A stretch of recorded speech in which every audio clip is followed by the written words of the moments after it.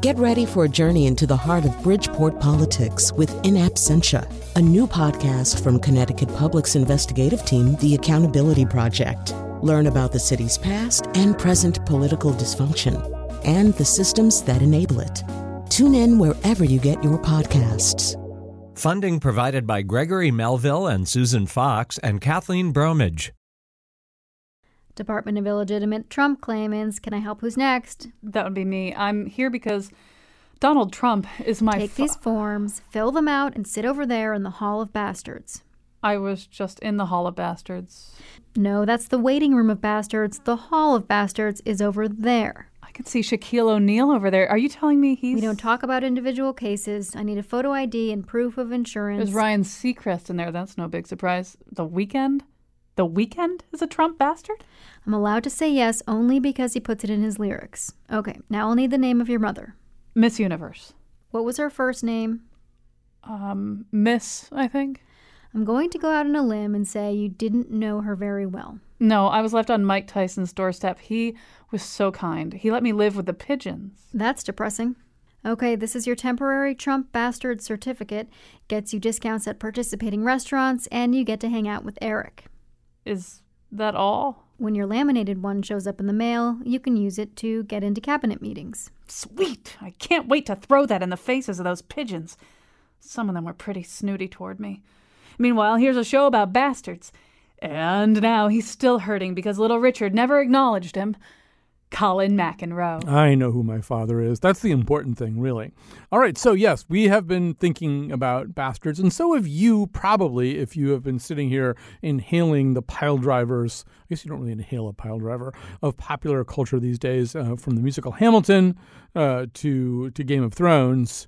There are that word, that term, that notion of illegitimacy is kind of out there in the wind. So it got us thinking, well, first of all, from whence does it hail? I mean, how long has there even been such an idea, and to what degree has it worked to the detriment of people who wore that label?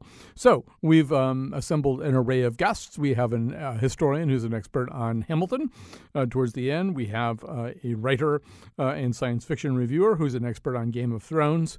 And right now, we have a historian who's an expert on bastards. Sarah McDougall, associate professor of history at John Jay College of Criminal Justice at City University of New York, and author of Royal Bastards, The Birth of Illegitimacy, 800 to 2030. Sarah McDougall, thank you for being here and welcome to the show. Oh, thank you so much, Colin. It's my pleasure. So this idea of making a big fuss about someone of illegitimate birth, from the title of your book, it's evident that it hasn't always been there. I mean, if it starts in 800. So explain a little bit of the context of this. When and why did people start caring about who was a bastard? So it's complicated in that there's sort of different meanings of bastard and who is a bastard when and what that might entail, as I think you've already started to say. But what I try to suggest in the book is that earlier on, what mattered to people most was a difference in status between the parents. And so if you had a known father, as you just admitted to, but an unknown or lower status mother, that was the kind of thing that got you called a bastard. And that it's only towards the end of the period I'm writing about, so only beginning in the 13th century, really, that anyone born to anything other than a legitimate marriage would have been called a bastard. And it's also around then that you start to have bastard as an insult, meaning jerk. Right. So, and we know for the period preceding this, well, we don't know. One could probably guess in the period preceding this that it wouldn't have necessarily been a huge impediment to be, in that more technical term, a bastard, especially if you are a bastard created, as you say, by two people of high birth as opposed to one high and one low. I mean, one way we could kind of guess at it is it's legend, not history, but Arthur in most tellings, King Arthur, is a bastard.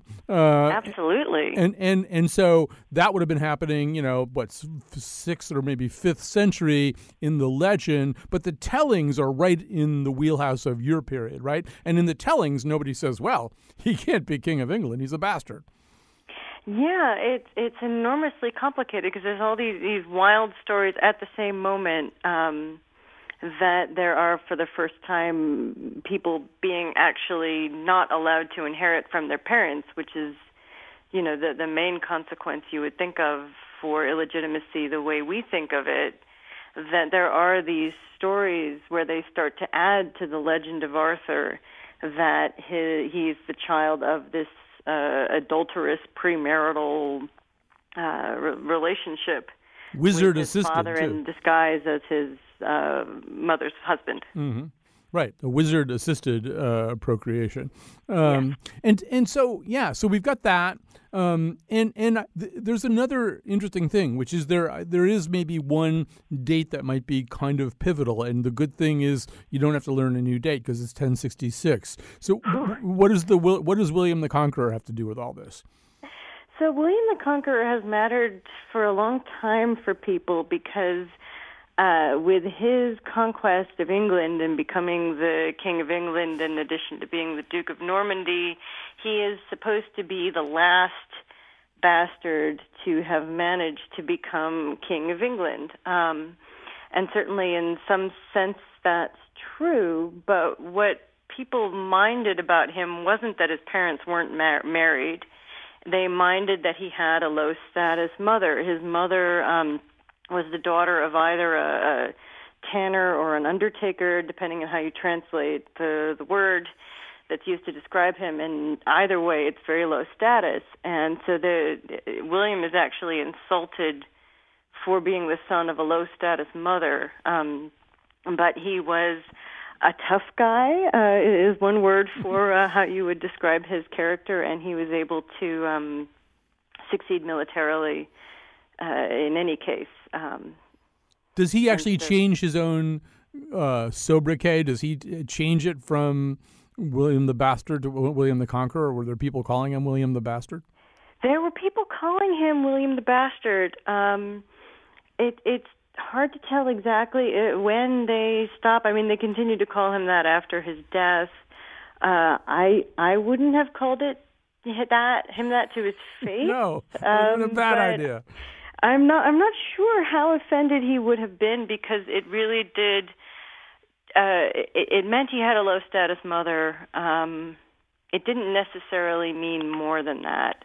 And it certainly didn't mean he couldn't be King of England. He had the support of the Pope in conquering England, which sounds pretty good from a religious standpoint, at least. So, although we should say, or maybe we shouldn't say, I'm just kind of guessing about this, but if you're a highborn male conceiving a child with a low-status woman, chances are you're not going to marry that woman. I mean, these two things go a little bit hand in hand, or am I wrong about that? No, you're absolutely right, and that's exactly why this has been so confusing to people for so long. So it looked to us like anything other than the child of marriage was an illegitimate child the way we think of it, with the same exclusion from inheritance as we would think of it. But what we're really seeing in this, pre-1200 period is that if your mother is low status, your father will have slept with her, and he might be willing to provide for you in some way, but he's not going to marry your mother because she's not worthy of marriage in their, incredibly snobby attitudes. And so you're not going to be treated the same as would a child of a high-status mother. And it's just hard for us to imagine that anyone would have cared that much about who somebody's mother was. But one of the funny things about medieval Europe is they cared immensely who your mother was. And so it was maternal lineage, who your mother was, who your mother's ancestors were, that determined how important you were. If your father had sex with a number of women and there was something to choose among. So now, a little bit later in this period, we get into the 12th century, later 12th century, and there starts to be some attempt at codification. Although, Sarah, I feel as though one of the problems is you can't define illegitimacy until you've established and have a working definition of legitimacy. And that seems to have been a little slippery at first. Again, you're absolutely right. So there were a bunch of different ideas floating around about what made a legitimate marriage. Some of these ideas got canceled out, some of them didn't. But it took a very, very, very long time, really well beyond my period, for things to get particularly clear. And so there were ideas like it was not legitimate to marry a foreigner. I mean, that one doesn't last very long, but it is there. There's an idea that it's not legitimate if you're marrying a slave and you're free, or even that two slaves can't marry each other. And then there's 800 different ideas about what might count as an incestuous marriage, either as something as obvious as brother or sister, which maybe we'll talk about later, or second cousin, third cousin, fourth cousin, fifth cousin, godparent, child of a godparent. And so with all of these ideas floating around, even within the same legal systems, it was extremely hard to have some clear idea of what made a legitimate marriage. And if it wasn't clear what a legitimate marriage was, it's extremely hard to say who isn't a legitimate child. Right. So one possible narrative, which you don't buy, I believe, is that the church wound up cooking up all this stuff. The church basically said, all right, this is the way it's going to be. All this other stuff over here is incest and it's bad. And this is what legitimacy is going to be. And if you're not legitimate, you can be dispossessed. You can lose your place in the line of succession, yada, yada, yada. And all the people on this temporal side said, oh, okay, well, we were having a lot of fun doing the other thing, but if you insist, that's the way we'll do it. You don't really buy that ecclesiastical dominance model. No, I don't. So what I do think is that certainly if you read canon law, the law of the Catholic Church, there's a lot of that language in there. But you have to, it's very boring. You have to sit and read the whole law. You can't just read the one sentence where they say, children of concubines should get nothing. You have to read the whole text, and the whole text basically says, please get married. What we're asking you to do is please get married, and please get married to someone who's not already married to someone else, someone who's not a nun, someone who's not a priest, pretty, pretty, pretty please. So the language is there, but it's not an initiative of the Catholic Church at the time to make sure that that language is applied. They'll go around saying, you're married illegally, you're married illegally, you're married illegally, but they'll never go around and saying, you can't inherit, you can't inherit, you can't inherit. That's something that people in the 13th century essentially start doing to each other. There's an aunt who wants to make sure her nieces can't make a claim on some property, and so she says, well, your parents were married illegally, and therefore you can't inherit, and so on. And so the role of the church is more that people ask the Pope or bishops to make a ruling, but it's the families themselves who are making the claims and seeking that. So yes, I shouldn't go too far. The church ideas are being used, but they're not being used because that was the agenda necessarily. The Catholic authorities were mostly just trying to get people to get married, right, and to get married to someone who wasn't a nun or a monk. It doesn't seem too much to ask. And that example you used was not completely fanciful, right? Towards the end of the 12th century, there was, I think, a regent countess of Champagne. You want to quickly flesh that one out? Oh, sure. So she's a fun one. So she's actually from the Kingdom of Navarre in Iberia, and she's married to a younger son who is sort of given the county of Champagne so his older brother can go fight in the Crusades. And while his older brother is out fighting the Crusades, he actually marries the heiress of Jerusalem, a princess, who somebody needs to make a movie about. And they have children together, and then he dies. And it's those daughters of that marriage, the Jerusalem and older brother Champagne marriage, who eventually try to claim the county of Champagne back from this regent countess. And she responds by saying that their parents married illegally because that heiress of Jerusalem had 2 prior husbands, one of them still living at the time, which is, even worse than bigamy. So that was her accusation. It works a little bit. I mean, mostly there has to be a pretty nasty civil war with that countess actually leading troops and burning towns and things like that. And then she has to pay both of the sisters a huge amount of money to get them to renounce the claim. As we go along a little further in history and move a little bit out of the period that forms the boundaries of your published scholarship, it seems as though the rules get more important, and the people, no matter how important they think they are, get less important. I mean, I think you cite Louis XIV wanting to promote a bastard and basically being told, no, rules are rules, right? Yeah, it does. It does start to actually be the case that rules are rules. It certainly does, and it does start to be the case that it becomes very hard for someone born outside of marriage to inherit, to become a king, to become a ruler of some other kind or a government official. Although certainly there are exceptions.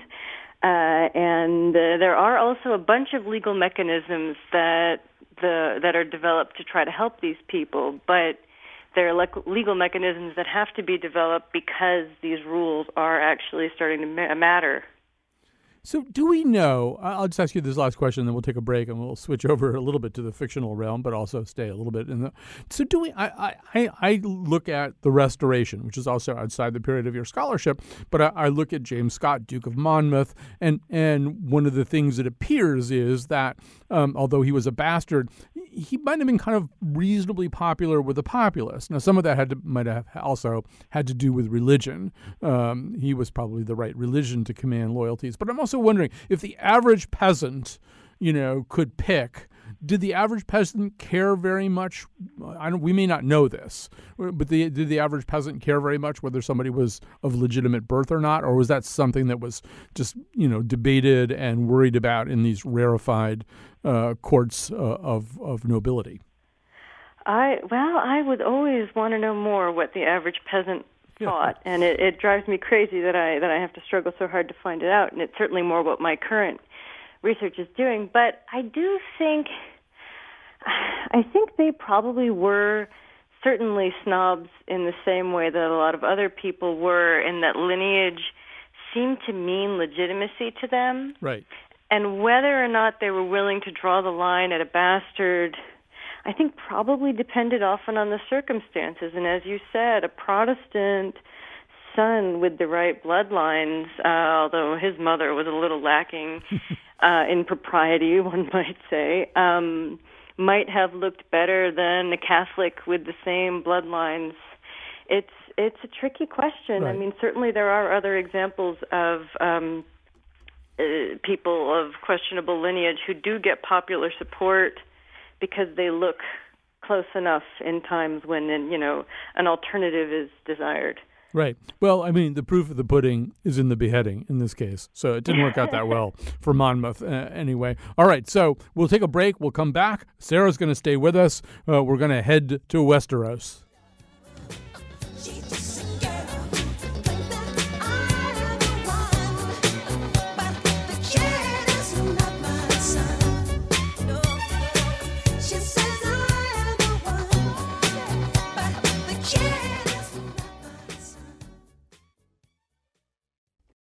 So we are exploring the world of bastards. One of the places that bastards... Well, I should say before even we play this clip, we're going to play this clip in just a second, but that the notion of illegitimacy is a staple of literature. I mean, if you think about Shakespeare, you think about Edmund and Lear and Don John in Much Ado. Richard III tries to prove other people are bastards, I think. Tom Jones to Garp. There almost aren't any Thomas Hardy novels that don't involve illegitimacy in some way. Every great writer dips his or her ladle into that stream now and again. But George R.R. Martin and the TV series that derives from his books, Game of Thrones, you might have heard of it, seems especially obsessed with bastards. Here's a montage suggesting just that. Just a bastard. The bastard of Robert of the House Baratheon. King Robert's bastard son. Half Robert, half lowborn. Waldo, this is Ramsay Snow, my bastard. You little bastard. You're Ned Stark's bastard, aren't you? Lord Eddard Stark is my father. And Lady Stark is not your mother, making you the bastard. A bastard boy with nothing to inherit, off to join the ancient order of the Night's Watch. You're always welcome on the wall. No bastard was ever refused a seat there. Some of you bear the names of proud houses. Others only bastard names and no names at all. You are a Stark. You might not have my name, but you have my blood. The flayed man is on our banners. My banners, not yours. You're not a Bolton, you're a Snow. What the hell do you know about being a bastard? All dwarves are bastards in their father's eyes. Let me give you some advice, bastard. Never forget what you are. The rest of the world will not. Wear it like armor, and it can never be used to hedge. All right. So as you listen to that clip, by the way, a lot of the back and forth there, we'll get into this. A lot of the back and forth that you hear is between Jon Snow, who is the bastard son. Well, actually, he is at least presented to us as the bastard son of Ned Stark, one of the heroes of the early books and early TV series.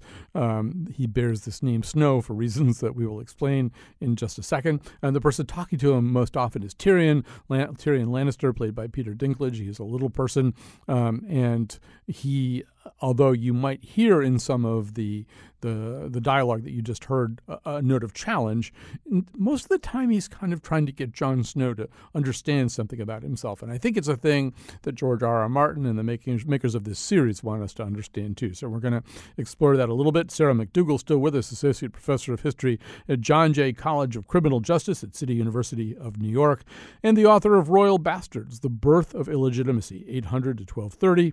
And now Scott Andrews joins us, writer and science fiction reviewer for the Philadelphia Inquirer, columnist for winteriscoming.net, and the author of the Guild Leader's Handbook. So, Scott, I'm going to have you kick things off here. There are, by somebody's count, 29 different characters in Game of Thrones who could, in one way or another, bear the label of bastard. But it seems to me that the series is more about exciting maybe our sympathies for people thrust into that position, as opposed, although some of them are completely hateful. But maybe you can talk a little bit about that kind of underdog notion, I guess. Hi, Colin. Hi. Yes, in the novels and in the show, the character Tyrion tells people, "I have a tender spot in my heart for cripples and bastards and broken things." And Tyrion is often a surrogate for Martin. And in this case, these are really Martin's words, and he said in interviews that he's attracted to these characters because there's more drama in characters like that. There's more to struggle with. They're not just handed things because bastards in Westeros cannot inherit. They don't have any real prospects. The name that they're given is the bastard name, so they can't even use the coat of arms of their house that they're born into. So, Sarah, this is Game of Thrones is kind of an example of something that I think goes on a lot, which is it presents as medieval, at least in terms of the technology being used there, the kinds of swords and modes of transportation that you see. It's at least allegedly somewhat based on the War of the Roses. But Sarah, it seems to me that many of the values, including the ones Scott is talking about right now, are our values in 2017, as opposed to anything somebody in the medieval era would have recognized? Oh, yeah. It's absolutely almost as much about us as it is about Martin's imagined version of them. But that's part of what makes it so attractive and appealing and fun for us. And Scott, it also seems that there's kind of a sense here of how can I put it, that we're more sympathetic to people who are ultimately willing to live with the realities of what they are. So there's a character named, this is not a spoiler, I won't wreck anything for you. There's a completely hateful character named Ramsay Snow. Snow refers to the fact that he's a bastard. Scott is going to explain that to you in just a second. But he ultimately kind of gets promoted by his father. He just gets told, no, actually you're a Bolton now. You're not a Snow anymore. I mean, even though technically he is, and that delights Ramsay. But we hate Ramsay. He's one of the most repellent characters in the entire series. There's some way in which, Scott, I feel like Game of Thrones is exploiting our own distrust of dynastic politics. Yeah, that's absolutely true. And it's funny, I mean, Ramsay is really a foil for Jon Snow. And it's something that does come to a head if you watch the last season. But, Ramsay really wants to rise into the world of legitimacy, to embrace that medieval concept of I have this noble blood and therefore I deserve to get more. I have, some kind of magical superiority. Whereas Jon is much more like, I have this blood, but I want to earn my place in the world. I want to rise up through my own competency, my own judgment, and my own ingenuity. And, we see him take that path of joining the Night's Watch. And actually, in order to join the Night's Watch, you have to give up all of your titles if you're noble.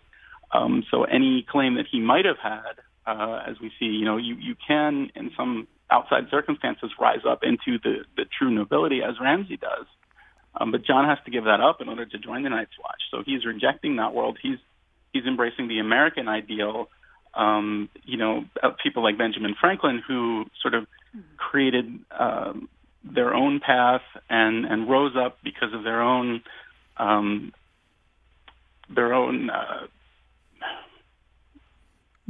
metal, their own, bootstraps or metal, yeah. So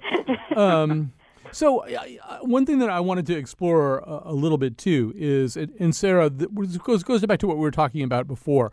I mean, the one thing that I think is preserved in Game of Thrones is that notion of the royal bastard, the high-born father, and the lower status mother, right? And that would have been both in Game of Thrones and in the real world of the historical period you write about. That's the real kind of flashpoint, right? There are all kinds of examples of other people who had, like Da Vinci had a very complicated background, and he certainly was not a fully legitimate birth. But this royal bastard thing, Sarah, seems to be important. I guess just because of succession. Yeah, well, it's succession, and then it's also just it's. And I love what both of you were saying about the way that we have this love-hate, I hope increasingly hate, feeling about dynastic succession. In that there is this obsession with bloodlines and lineage and legitimacy, but at the same time we're seeing how it doesn't work. And we're seeing a way of trying to work your own way up via the Night Watch. And what's exciting as a medievalist is there are these wonderful parallels from medieval Europe. So there were mechanisms by which an illegitimate child could be made legitimate, something sort of like what happens with the Boltons. But then there's also... they don't have a Night Watch, but they have these various religious and sort of religious military orders that you could join that were a way of making a start. And thousands of people of questionable parentage did that. So, Scott, one of the things that I get, because I hadn't really grasped this, because I'm more of a TV watcher than a book reader in the case of Game of Thrones, is that, so Game of Thrones sets up this pattern of surnames for bastards. If you are a bastard, you don't obviously inherit the name Stark or Lannister, but what you do is you inherit a surname based on the region you're from. Is that how it works? Yes, it's actually, it's the region that you grew up most commonly. So in the north, there's snow, and that's why both Jon and Ramsay have the same last name. In Dorne, it's sand, and so we meet the character Ilaria Sand. and the sand snakes, who are actually called that because they're all bastard-born. There's others. There's pike, there's storm, there's rivers, waters, stone. But you can only get one of these names if you're noble. So it was an indication that a person, because there's so much emphasis on being noble or not, or being part of the small folk. So if you're a small folk, you will not get a name like this, no matter, whether you're a bastard or not. They are reserved only for people who have noble blood, either full noble blood or partial noble blood, born outside of marriage. And it was a way of providing deniability for the father or the mother of the child who, had this kid out of wedlock. If the son is named Stark, then it's pretty hard to say it's not Ned's child. But if you name it Snow, well, it could have been anyone's. And so in that family anyway. That notion of regionalism, and I assume different attitudes going along with geography, Sarah. I mean, the one that I can think of off the top of my head is Eva Perón. Eva Perón was of illegitimate birth, but in Argentina at a time where there was a little bit more latitude for a man maybe having a few different families. I think Eva's father went back to his primary family, but and I assume in Europe, in Spain, there would be a different attitude than there would be, say, in England. Yeah, absolutely. There's this whole Mediterranean versus northern, but not too far northern, right? Because Scandinavian gets to have its own rules then as now. But yeah, there's absolutely the same kind of divide. And so medieval Iberia and its colonial enterprises in South America look a lot more like Dorne, whereas England looks a lot more like Westeros. But certainly even there, it's better to be a Snow, as you just heard, than to be, a peasant. So, and that too is like the Middle Ages, where being called the bastard of Burgundy was actually a compliment, not an insult. It meant you were more important than everyone except maybe the Duke of Burgundy. So just before we run out of time, Scott, I think we're all kind of dancing around the same thing. Here in America, we have some kind of a distrust of dynasties. I mean, and it's not just the Trump dynasty. It's we rejected another Clinton. Jeb Bush was clearly a Bush too far. You have to go back to the Kennedys to find a dynasty that Americans had some kind of political comfort with. Do you think that really is kind of what's woven into some of this stuff that's in Game of Thrones and its incredible popularity here anyway? Oh, absolutely. I mean, you have, Eric Trump telling us nepotism is a beautiful thing.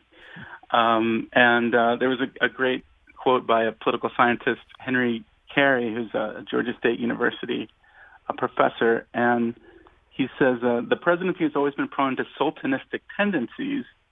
But instead of a team of rivals under Trump, he says it's now akin to a medieval monarchy with decisions made by court politics and not legal procedures. And I think it's a massive problem for America right now. And it's interesting because what Martin does in Game of Thrones is he presents us with a series of leaders who inherited their title by right of birth, and showing us all the many ways that these people are not suited for leadership. Sarah, I heard something sotto voce. I've got about 30 seconds. Were you objecting on behalf of medievals? I was standing up for we medievalists often deserve, the Middle Ages was not a very nice place, not a lot of nice people, but they were kind of keen on legal procedure. They wouldn't have taken some meetings, shall we say. All right. So that's a great place to stop with Sarah McDougall, author of Royal Bastards, The Birth of Illegitimacy, 800 to 1230. Scott Andrews, author of The Guild Leader's Handbook.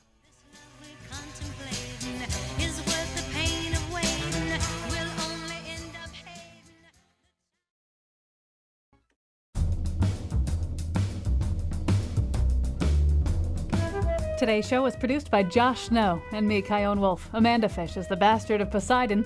Our intern is Tim Cohn. The part of Bill Curry was played by Elton John.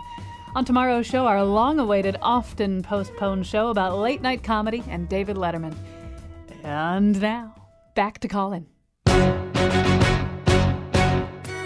How does a bastard orphan, son of a whore and a Scotsman, dropped in the middle of a forgotten spot in the Caribbean, by providence impoverished and squalor, grow up to be a hero and a scholar. The $10 founding father without a father got a lot farther by working a lot harder, by being a lot smarter, by being a self-starter. By 14, they placed him in charge of a trading charter. And every day while slaves were being slaughtered. All right, that, of course, is from the musical Hamilton.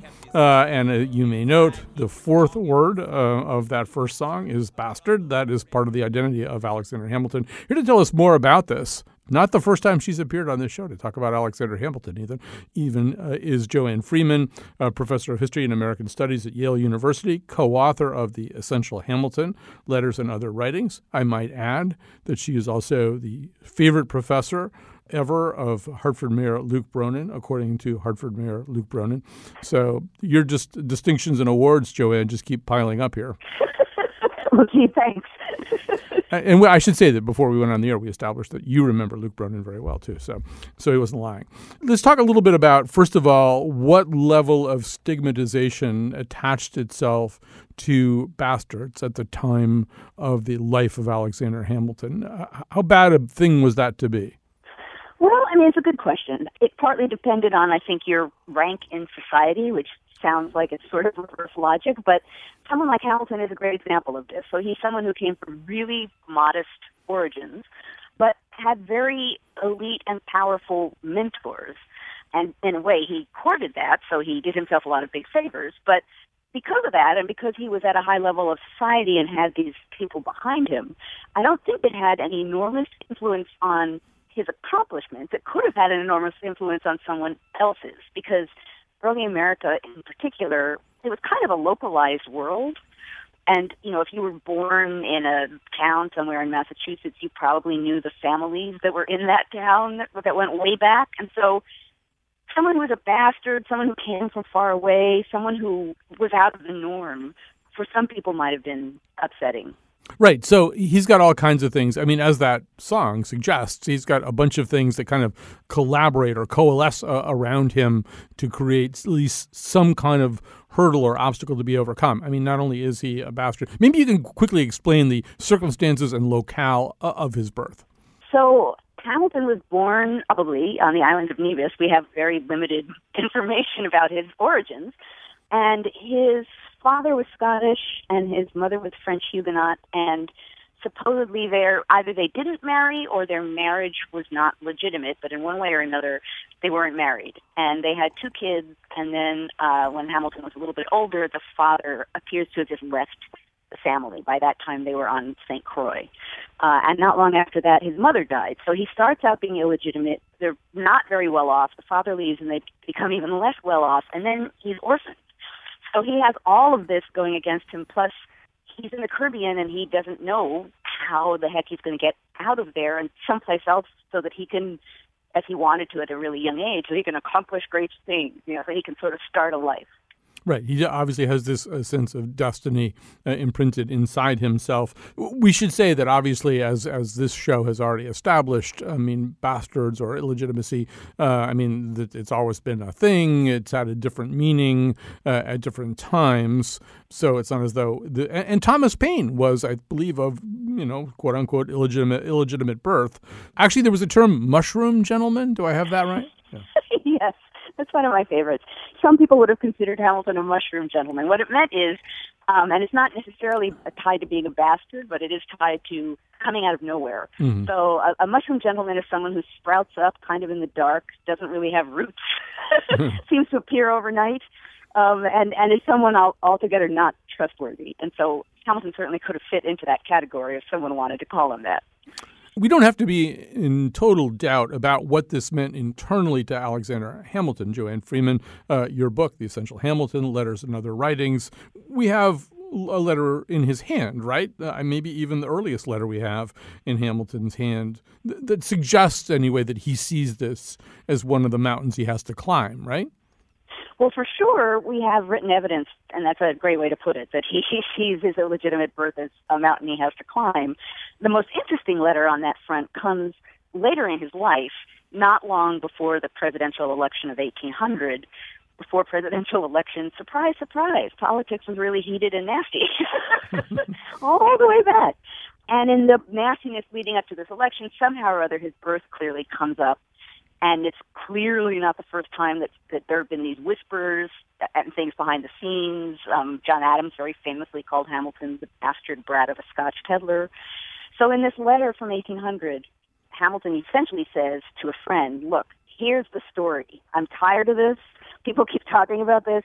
So here's the story of my background. And he explains that story, and he claims his parents got married, but that the marriage wasn't legitimate because his mother didn't divorce the first husband, which could very well be true. And he's very careful in that statement to say, my father was from a fine Scottish family, so he's placing himself on a level that he thinks he deserves to be on, but he does acknowledge there, number one, that it's true, but more interesting and more important than that, number two, that people keep, in one way or another, sort of tossing it at him as a way to get at him. Right. So we know he's a fractious person who has many enemies. And so it's difficult to know. I mean, these things, they form this odd triad, right? On the one hand, there is what you think of yourself, and only Hamilton truly knows this, but it does surface in a few of these letters. And then there's what people think about you, which may be very different from what you think about it. It may be a less important thing in terms of the way the world and others understand your identity. And then probably the third point of that triangle is what people might hurl at you, since right. it's an available brickbat to throw. And that's kind of what you're talking about here, right? It might be I don't know, if being a bastard was that horrible, could he have married a Schuyler sister, Right, exactly. Well, and there are other people, as you said, I don't know that much about Thomas Paine's origins, but there are other bastard children of people floating around in the historical record who are there because they've left a mark, right? So, yeah, I don't think being a bastard would have denied him anything, but I think you're totally right, particularly for somebody who was extremely ambitious, as he was, and who was kind of an aggressive, confrontational kind of a guy. Yeah, then that would be something you could certainly throw at someone, and it would not be something that anyone would be proud of. And he was so touchy about his reputation because of his humble origins that probably the people throwing that around knew that would really get at him, and that's part of why they poked at that vulnerability. As a historian, do you feel as though, and feel free to repudiate and reject this conjecture on my part, that in some ways Hamilton's kind of symbolic of a moment, that, for all of the democratizing qualities of a new world and starting a new world, an awful lot of the new world of the colonial hierarchy leading up to the time of the Revolution and going beyond it were people who had some kind of demarcated lineage, people who had people, who were from people. Is Hamilton maybe, and a few others of that time, are they kind of heralds of a slightly more flattening trend, or am I ascribing way too much to that idea? Well, I think you're right in the sense that it's tempting to think about the founding of the American Republic as this moment where we throw away the English past and sort of forge ahead into modern American values, which, of course, as you're suggesting, is not the case at all. And the past, I think the French, at one time I found a letter in which the French referred to what they called English rust in America, that there was this rust from the British past that wasn't leaving, that was still there. So I think that part of what we're seeing here is the sense of long-standing tradition matters.